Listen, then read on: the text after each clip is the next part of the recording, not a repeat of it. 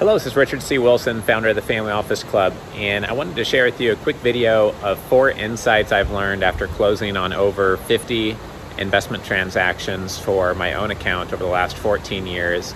These are some lessons I had to learn the hard way, things that have cost me tens of thousands or $100,000 plus on messing these things up, on pulling the trigger on an investment for myself. So I just wanted to share them here. The first is to only add risk to your account or portfolio in areas where you have strategic benefit.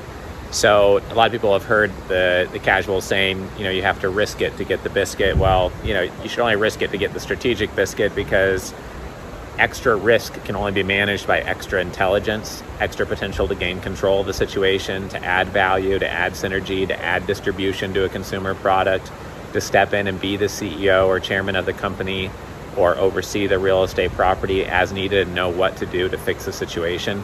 If you don't have that strategic insight, then you probably shouldn't be taking an investment with extra risk in it, at least not as a significant portion of your portfolio.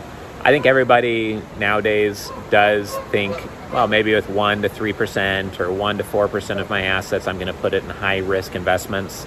That's a pure venture startup or is a risky crypto coin or something that could have asymmetric returns but is highly risky. But for most families I work with and most investors I know, that's a very small part of their portfolio. So what I'm talking about here is anything that's going to be something that you would lose a little bit of sleep over if you lost 100% of that investment. Make sure it's strategic. Second is to run the other direction from anything that seems like a yellow alert, a fear, something in your gut that says this is not right. This person is not genuine. This person's not being authentic.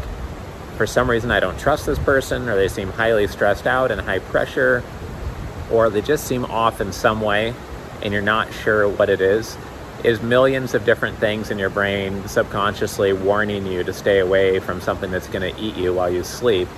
And you should just run the other direction if you're just not feeling comfortable with a counterparty. Many times we have a gut feeling that a deal is great and we want to invest in something, and that's good. We should listen to that subconscious to do more research and due diligence and lean into the deal to learn more, but it doesn't mean you should rush into the deal and allocate.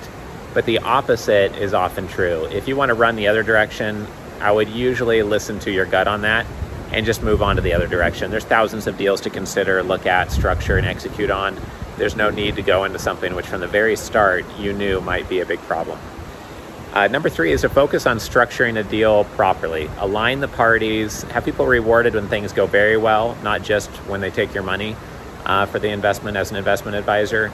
And structure is very underrated and under-discussed with investors. They don't think about it often enough.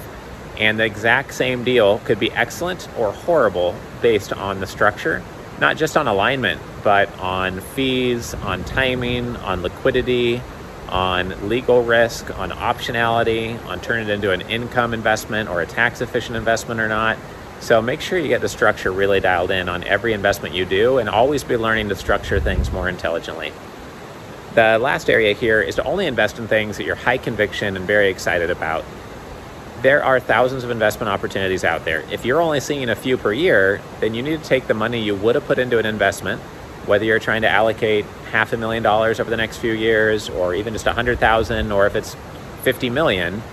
If you're not able to find investments that are truly exciting, high conviction, excellent, strategic, then you need to take an allocation of that money and invest it into getting much better deal flow. It doesn't have to be getting involved with Family Office Club or registering at investorclub.com. It could be local community groups, local investment groups, talking to the sharpest investment people you know and asking them for deal flow.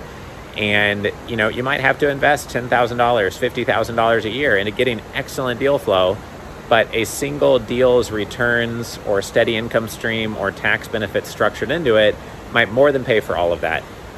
You'll learn faster if you have access to more high quality deals, and you'll just get, your top 1% of deals will be 10 times better if you're seeing 100 deals versus 10 deals.